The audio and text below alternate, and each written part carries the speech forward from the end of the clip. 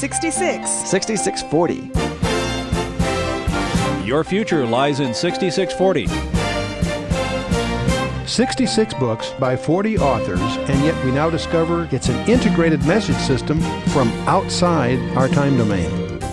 Welcome to 6640, the ministry outreach of Koinonia House and Koinonia Institute. Today's Bible teacher is Chuck Missler, connecting the Bible to your life and the world around you.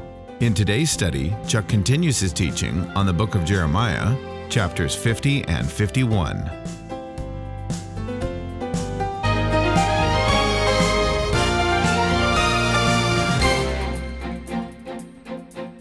Later on, they put little codes above and below them to give you what they call the pointing, the sounds.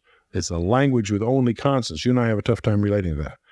But that turns out to be very effective, and it works. But this was written vertically and backwards, according to the Talmud. And that's why they had the scholars couldn't figure out what this all meant.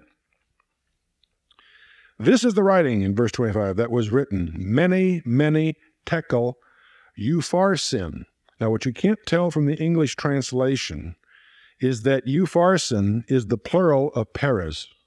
If you read the English here, it's confusing to you because here it says upharsin, and a little bit later he's going to translate that last word, Perez. What you don't realize is that upharsin, because you have no way of realizing, is a plural of Perez in the language that's transliterated from. But he says, many tekel upharsin. This is the interpretation. Mene, God has numbered thy kingdom and finished it. The word mene means numbered. Tekel, thou art weighed in the balance. The word means to weigh. Thou art weighed in the balances and found wanting, right? You ever hear someone say your days are numbered? That cliche in our language comes from this chapter in the book of Daniel. Perez, thy kingdom is divided and given to the Medes and the Persians. Here is a pun. The word Perez means broken. See, numbered, weighed, and broken. That's the way we would say it. Numbered, your days are numbered. Weighed, you're weighed and found wanting. And broken, divisions, except the word Perez, and it's upharsin in the plural. If you put P-E-R-E-S, the equivalent of that means broken. P-A-R-A-S is a pun for Persians. So there's a pun involved here. On the one hand, you're broken and divided. Verse 20, Perez, the kingdom is divided and given to the Medes and the Persians. It's a prophecy. It's probably the most quickly fulfilled prophecy because it's happening that night. Okay. And I'll come back to that too. That's the reason I'm going through some of this.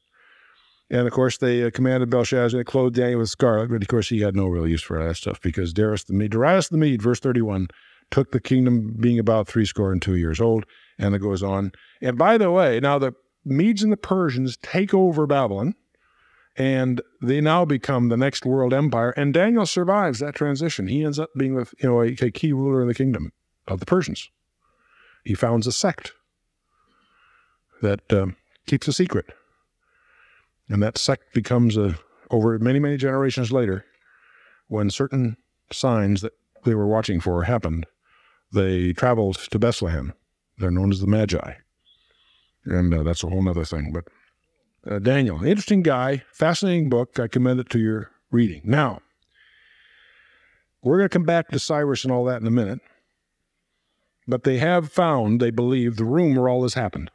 I want you to visualize that night. Belshazzar, arrogant, not sweating it, throwing a party instead of attending to his military defenses, didn't know that there was a guy by the name of Cyrus who was a Persian, even though Darius was under him as a Mede. They was part of the coalition. They were an allied group.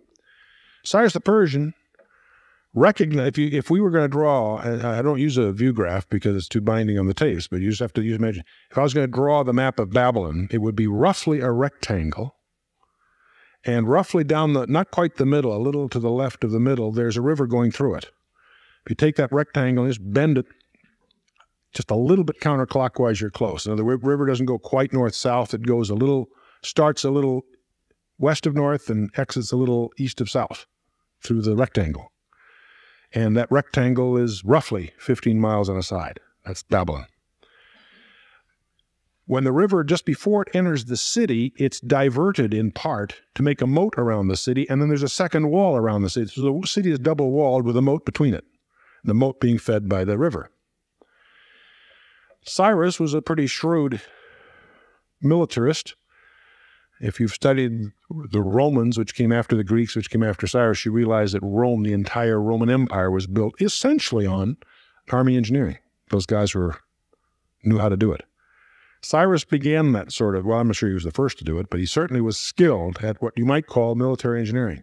He had 3 divisions. He sent one of them, I think one of them or 2 of them, anyway, sent some of his forces upriver out of sight, build a dam. And he had it timed so that when they stopped the river and the river dried up, his other divisions entered the city on dry land where there was a river. And that's how they took Babylon. Okay? So that's how Cyrus conquered Babylon.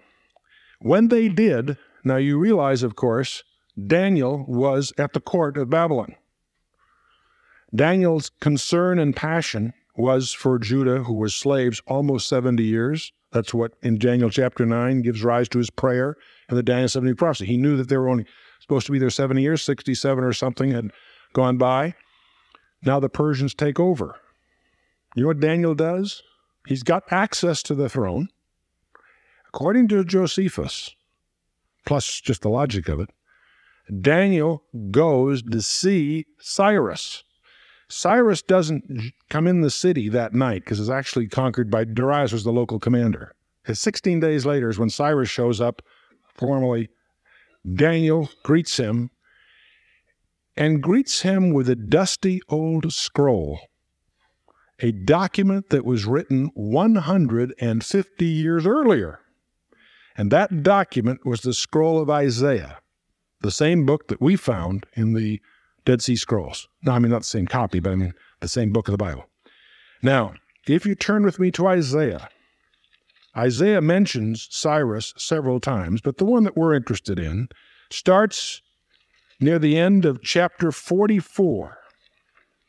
I want you to imagine yourself as a king. You've risen through your career, and you are now in charge of the most powerful army in the world, and you have just taken over the ruling city-state, namely Babylon. Your team has gone in there according to plan. They've taken over. You're arriving formally, and this character, this aged scholarly prophet of the Hebrews, some slaves that you inherit with this deal, comes to you and shows you this scroll, and we'll pick it up about verse 28, chapter 44 of Isaiah, verse 28.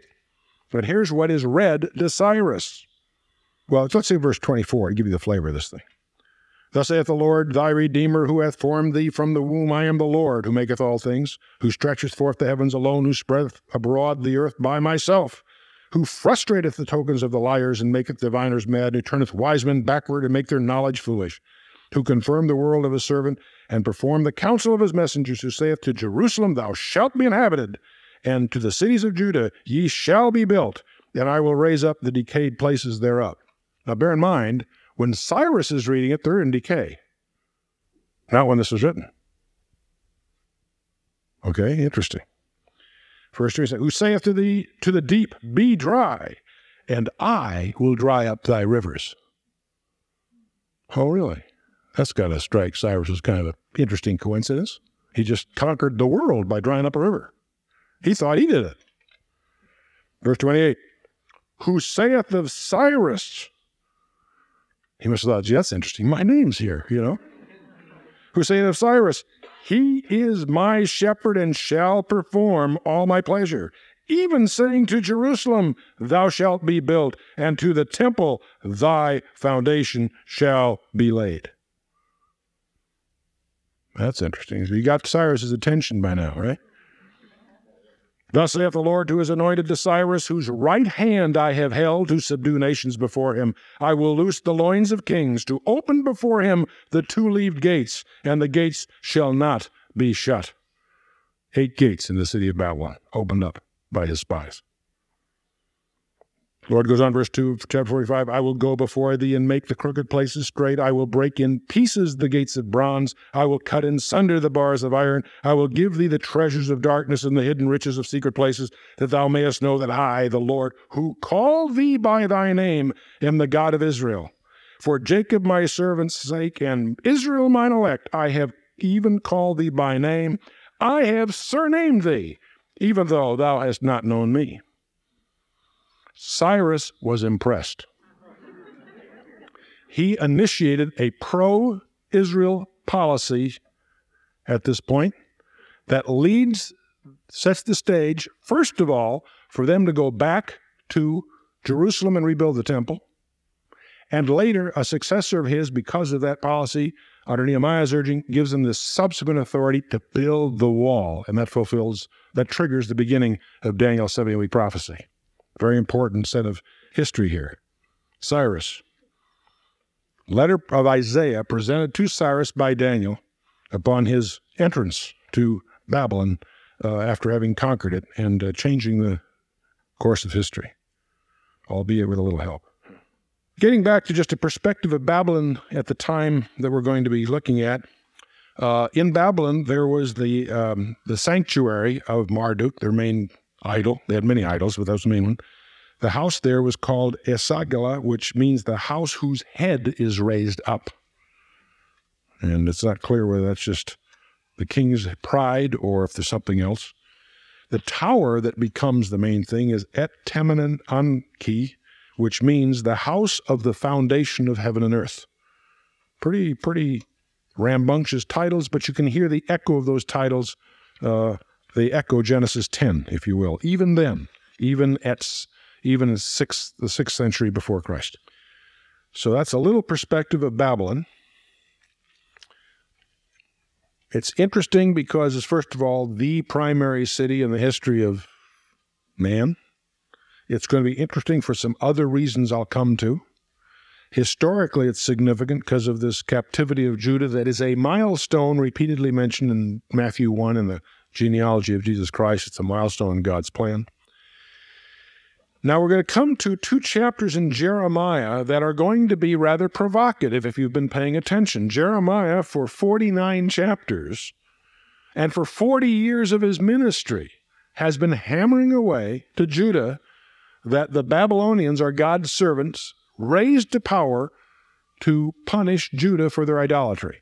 Jeremiah weeping, caring passionately for his people, but burdened with the office of having to preside over the death of their nation, telling them in advance and being abused because of it that not to resist the Babylonians, that God has raised up the Babylonians to be his instrument to punish Judah. We've heard that now for 49 chapters. I want you to recognize the strangeness that while he was preaching that, he also wrote this. They're not in sequence. 2 chapters here that we're going to see later were delivered to Babylon. There's one of his scribes there, his nephew, I forgot, brother, I forgot now. Anyway, he takes him. He's going to take it to Zedekiah. He's going to have it delivered to Babylon during when Zedekiah went there as on matters of court. So this is a strange passage because the same Jeremiah that foresaw, predicted through the Holy Spirit that the Babylonians were going to conquer Judah, also knew that Babylon is coming down, going to be destroyed. Strange perception for Jeremiah to have. And chapters 50 and 51 deal with this. The same man that prophesied the ascendancy of Babylon is here laying out in detail the fact that ultimately Babylon is coming down and Judah will return. Now, one of the things before we jump into this I want you to be alert to so I don't catch you later is Babylon shows up in the book of Revelation. And many scholars, they're divided. Some scholars believe that the Babylon in Revelation will be literally Babylon rebuilt. There are some good scholars that believe that. Other scholars, and I side with them, don't believe that. They believe that Babylon in Revelation is mystical, symbolic, allegorical. It's literal, but it ain't this Babylon. They're using the name Babylon to be descriptive of something else. I lean that way. I'm not that doesn't make it right, but at least you'll know where my prejudices are coming, and you'll see why I have them before I finish the next two chapters. So let's move on. Chapter 50, verse 1, the word that the Lord spoke against Babylon and against the land of the Chaldeans by Jeremiah the prophet. That introduces, that's the title. That's the title page. That's what we got going here. Declare among the nations, and publish and set up a standard, publish and conceal not, and say, Babylon is taken, Bel is confounded, Merodach is broken in pieces, her idols are confounded, her images are broken in pieces. That's heavy stuff. The ancient kingdoms, the kings, their successor failure was the successor failure of their idols. So disparaging not just Babylon, but Bel and Merodach are the key idols, and they're losing.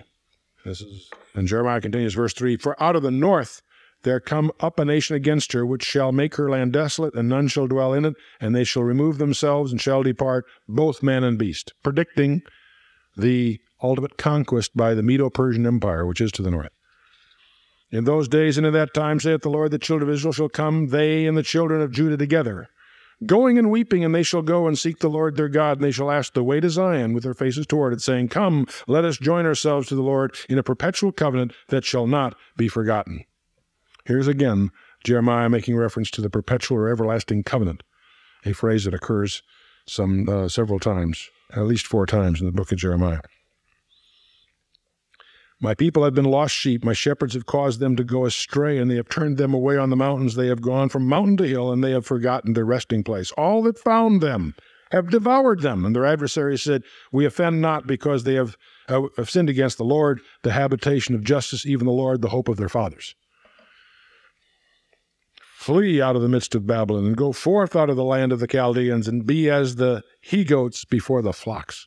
For lo, I will raise and cause to come up against Babylon an assembly of great nations, namely the Medes, the Persians, and the Elamites. Assembly of great nations from the north country, and they shall set themselves in array against her, and from there she shall be taken. Their arrows shall be of a mighty expert man. None shall return in vain. The Chaldea shall be a prey. All that spoil her shall be satisfied, saith the Lord. Jeremiah here predicting that this enemy that God has used to take Judah into punishment is going to get hers, and Judah will return to Zion. That's the gist of this. It's a word of surprise to a reader of Jeremiah in that day, because he spent 40 years saying the opposite. That is saying that, not saying the opposite, but saying that Babylon is invincible, so to speak. But he's speaking in that time, and he's pointing out here it's going to reverse. It's also a message of hope to Judah, because they know that they're coming back. Verse 11, Because ye were glad, because ye rejoiced, O ye destroyers of mine heritage, because ye are grown fat like the heifer in the fed grass, and bellow like bulls, your mother shall be completely confounded, and she that bore you shall be ashamed. Behold, the hindermost of the nations shall be a wilderness, a dry land, and a desert. And here we get to verse 13, which you might want to mark. Because of the wrath of the Lord, it shall not be inhabited, but it shall be wholly desolate. Every one that goeth by Babylon shall be appalled and hiss at all her plagues. Now Jeremiah here is through the Holy Spirit indicting Babylon, pointing out they're not only going to come down, they're going to come down permanently. They're going to get destroyed. We're going to find several passages that I'll mark them as we go that indicate that not only are they coming down, but they're not going to rise up. It says, it shall not be inhabited. This emphasis by Jeremiah is one of I think it's important when we get to Revelation to recognize Revelation is not talking about literal Babylon. I believe the Scripture teaches, especially in the chapters we're going to look here, and also Isaiah 13, which we'll take a look at shortly, that Babylon will not be inhabited. And the way you test that theory is to say, how many Babylonians do you know? It ain't around. The Iraqi government several times has tried to spend money and make it a tourist attraction, and somehow it never gets anywhere. Kind of interesting. Okay, I haven't read Jeremiah. Moving on. Verse 14, Put yourselves in array against Babylon round about, all ye that bend the bow and shoot at her and spare no arrows, for she hath sinned against the Lord. Shout against her round about, she hath given her hand. Her foundations are fallen, her walls are thrown down, for it is the vengeance of God. Take vengeance upon her, as she hath done, do unto her. That leads to a whole nother study that I won't take the time of tonight, but you can do a study of vengeance. Who takes care of vengeance, gang? Yes, in chapter 51, verse 56, we're going to see that he's the Lord God of recompenses. We're going to come across that phrase. I'll give you a handful of Bible verses that you can follow that up there. Another concept that comes up later, but I find myself interested to do it right now. When we get to 33 and 40 in this chapter and so forth, we're going to come across this idea. Something you and I probably don't realize. First of all, we've had a little bit of talk about what a kinsman redeemer is. When we talk about the book of Ruth, we know what a Goel is, kinsman redeemer. The concept of a kinsman redeemer includes more than just redeeming the land. That's what we usually emphasize, Ruth chapter 4 and all of that. A kinsman redeemer in Israel, it was responsible for the protection of the relative's person and property. He also took the responsibility for avenging the murder of a relative. He was responsible for purchasing alienated property, and that's what we usually talk about in Ruth 4 and such. And he also had responsibility to marry his relative's widow or provide for her, whatever. Those are all ideas in Leviticus 25, Numbers 35, and Ruth 4. What you and I fail to grasp often as we study the Scripture is God is the kinsman redeemer of Israel. God is the kinsman redeemer of Israel. That puts upon him the biblical injunction of protecting his relative's person and property, avenging the murder of his relatives, and purchasing any alienated property, and marrying the widow. And we're going to find Lamentations opens up with Israel being described as a widow. We're going to find we'll find Mystery Babylon in Revelation boasting that I am no widow. I'm neither divorced or have a widow, or I am a widow. Two strange phrases that are used of Israel. Mystery Babylon in Revelation contrasts herself with Israel in a very strange, provocative way. So one of the things when we visit Israel, we're visiting a piece of real estate that has a very different relationship with the creator of the universe than simply that it's in his creation. It's part of his redemption, which is a whole different thing. Interesting thing. So here we have the enemies of Judah. Indeed, God raised them up to punish Judah, but not with immunity. God is going to punish Babylon for her idolatry and for her ungodliness. And as we read about Babylon, you can from time to time take some thought about the future and the destiny of this country as we increasingly, more militantly manifest our ungodliness, not only in terms of our spiritual condition of the population, but by our administrative policies which are anti-God, that are pro-secular humanism. There is an enforced religion in the United States called secular humanism. It has a manifesto, and it is contrary to the Bible. And the more you see the Supreme Court decisions, the more you see the general tenor of our media, our administrators, our legislatures. Don't be surprised as we increasingly move into an ungodly or anti-godly posture. It's tragic, especially when you realize that God will not sit back and leave it that way. He's going to do something. And what worries me is that he may do the same thing with us that he did with Judah, that is to use their enemies as his mechanism for judgment. But moving on. Verse 16, cut off the sower from Babylon, and him that handleth the sickle in the time of harvest. For fear of the oppressing sword shall they turn every one to his people, and they shall flee every one to his own land. Israel is a scattered sheep, the lions have driven him away. First the king of Assyria hath devoured him, and last this Nebuchadnezzar, the king of Babylon, hath broken his bones. Therefore thus saith the Lord of hosts, the God of Israel, behold, I will punish the king of Babylon and his land, as I have punished the king of Assyria. And I will bring Israel again into his habitation, and he shall feed on Carmel and Bashan, and his soul shall be satisfied with Mount Ephraim and Gilead. In those days and at that time, saith the Lord, the iniquity of Israel shall be sought for, and there shall be none, and the sins of Judah, and they shall not be found, for I will pardon them whom I reserve. Whoo, isn't that neat? Go up against the land of Merathaim, and even against it, and against the inhabitants of Pekod.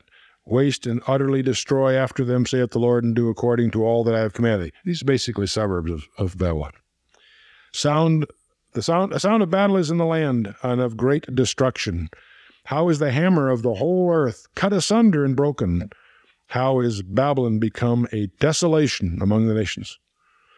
I have laid a snare for thee, and thou art also taken, O Babylon, and thou art, as thou wast not aware. Thou art found and also caught, because thou hast striven against the Lord. The Lord hath opened his armory, and hath brought forth the weapons of his indignation. For this is the work of the Lord God of hosts in the land of the Chaldeans. Come against her from the utmost border, open her storehouses, cast her up as heaps, and destroy her utterly. Let nothing of her be left. Slay all her bullocks, let them go down to the slaughter. Woe unto them, for the day is come, the time of their judgment. And the voice of them that flee and escape out of the land of Babylon, to declare in Zion the vengeance of the Lord our God, and the vengeance of his temple. Call together the archers against Babylon. All ye that bend the bow, camp against it round about, let none escape. You've been listening to 6640, the ministry outreach of Koinonia House and Koinonia Institute. Today's Bible teacher was Chuck Missler, teaching through the book of Jeremiah. Download the new K-House TV app to access an ever-growing collection of free resources. Visit the Apple or Android App Store and search K-House TV on your Roku or Fire TV streaming device. Thank you for listening to 6640 and for your continued prayerful support of this ministry.